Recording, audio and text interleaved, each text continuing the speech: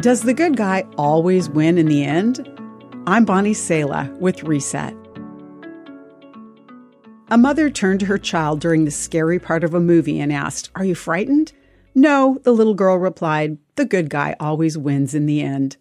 As adults, we're often jaded by the reality of a world where it seems the good guys lose, the rich get richer, and the poor struggle more than ever.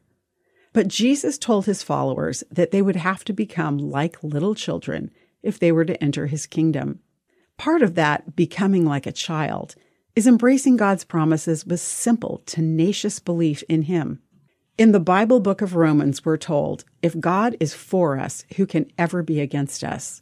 Since he did not spare even his own son, but gave him up for us all, won't he also give us everything else? Who dares accuse us, whom God has chosen for his own? And then this question, can anything ever separate us from Christ's love?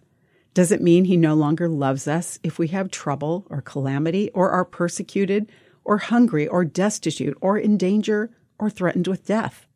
Finally, here comes the answer. No. Despite all these things, overwhelming victory is ours through Christ, who loved us. And I am convinced that nothing can ever separate us from God's love.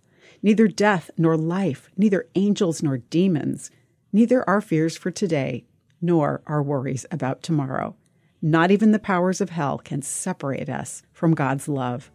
When it seems like the bad guy is winning, ask God to convince you of his love. It's a request he loves to fulfill. I'm Bonnie Sala with Reset. To read, share, or hear this again, or to find more resources like this, visit guidelines.org.